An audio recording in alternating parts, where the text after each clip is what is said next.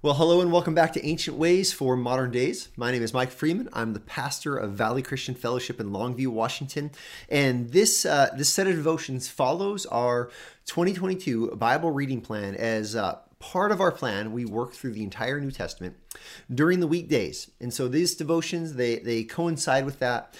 And they're designed to just help you think a little bit deeper, reflect a little bit more on the Word of God that hopefully you're reading every day. Now, let's jump in. Today, we are in Matthew chapter 20. Matthew chapter 20, and we're going to look at a really fascinating exchange between Jesus and the mother of some of his disciples. And so I would like to invite you to follow along with me as we look at Matthew chapter 20, starting in verse 22. Here's what we find here. We see that then the mother of the sons of Zebedee came up to him with her sons, and kneeling before him, she asked him for something. And he said to her, "What do you want?" She said to him, "Say that these two sons of mine are to sit, one at your right hand and one at your left, in your kingdom." And Jesus answered, "You do not know what you are asking. Are you able to drink the cup that I am to drink?" They said to him, "We are able."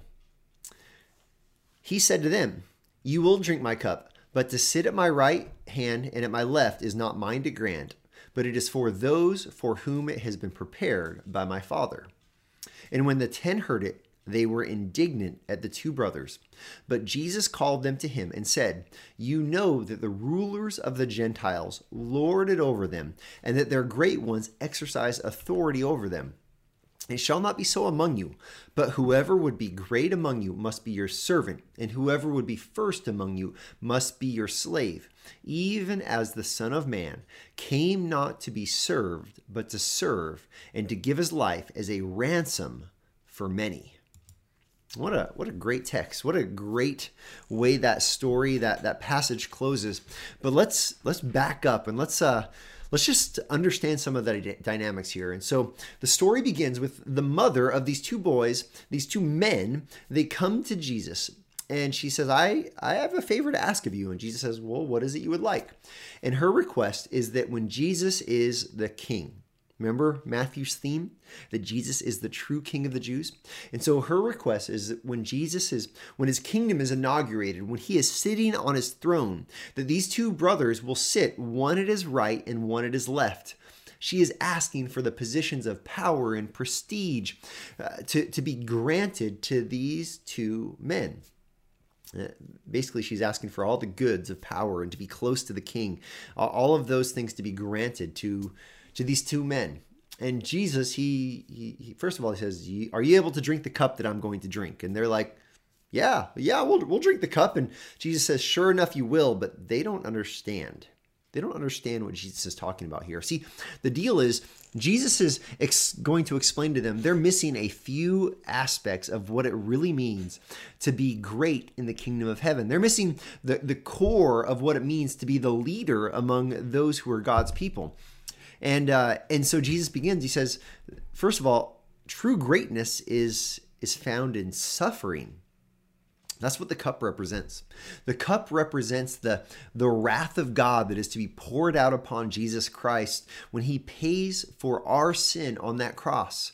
The wrath of God paid in full, completely satisfied by Jesus Christ.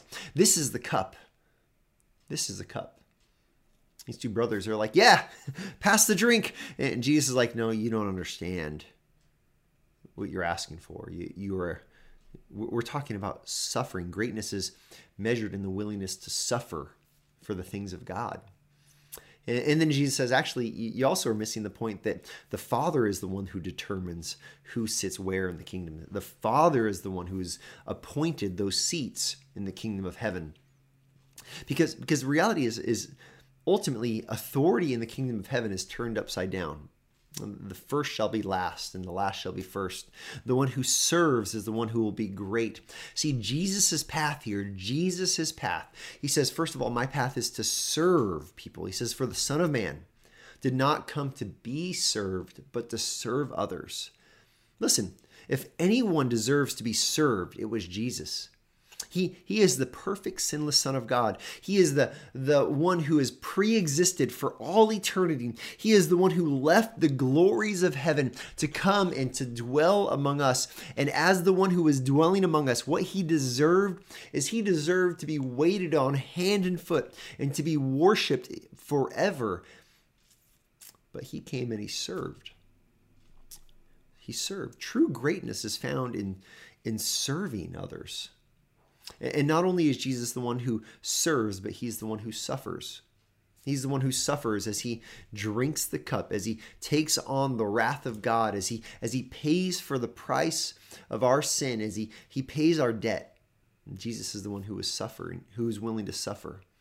See, again, Jesus in Matthew is the long-awaited king. He is the fulfillment. He is the king who is willing to serve his people, and he's the king who's ultimately willing to suffer for his people. He does what's best for us. And so today, what does this mean for us? Well, what does this mean? This means that our ancient way for our modern day is to follow the great king that we have. We follow him, first of all, by trusting him. See, we don't earn salvation. We don't serve and suffer so God will approve us. No, we trust that Jesus is the one who paid the price through his suffering, and he did the ultimate act of service when he laid down his life. And so the very first thing we do is stop trying to be good enough. We can't be good enough, but instead we trust in the payment of this good and great king. We trust that Jesus paid it all. And not only do we trust in that, not only do we believe in his death and his resurrection, but then we begin to follow this good king. We follow him by serving others. We follow him by selfless sacrifice. We follow him not by being a doormat and doing whatever anyone wants, but by doing what is best for those who are around us. We do what's best. That's true service, is not doing what people want. We don't do what people want us to do. We do what God wants us to do. We answer the call to serve by leading people toward Jesus.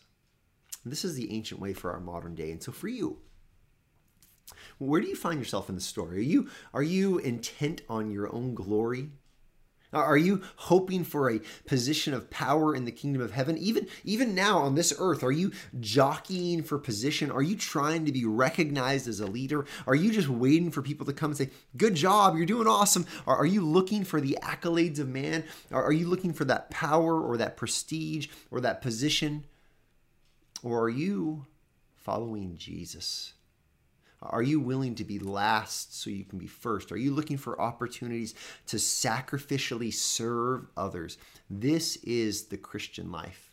The Christian life is a life of loving others enough, doing what's best for them, and oftentimes sacrificially serving to care for them. This is what we're called to. And just think about this for a minute. If you're a father, fathers, let me speak to you for just a moment. Your job in your home is to lead your family by selflessly caring for them.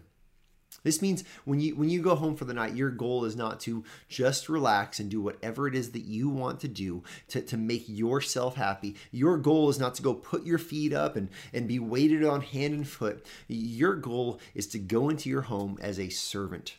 You know what your family needs from you? They need you to be full of joy and love for your family.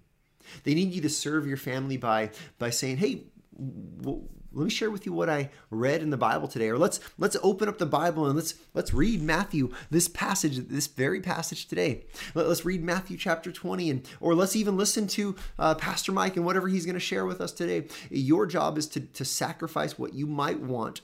Maybe you want to watch the game. Maybe you want to watch a TV show. Maybe you want to play a video game. I don't know what it is for you. Sacrifice what you want for what they need. They need you to lead spiritually. And mothers, same thing.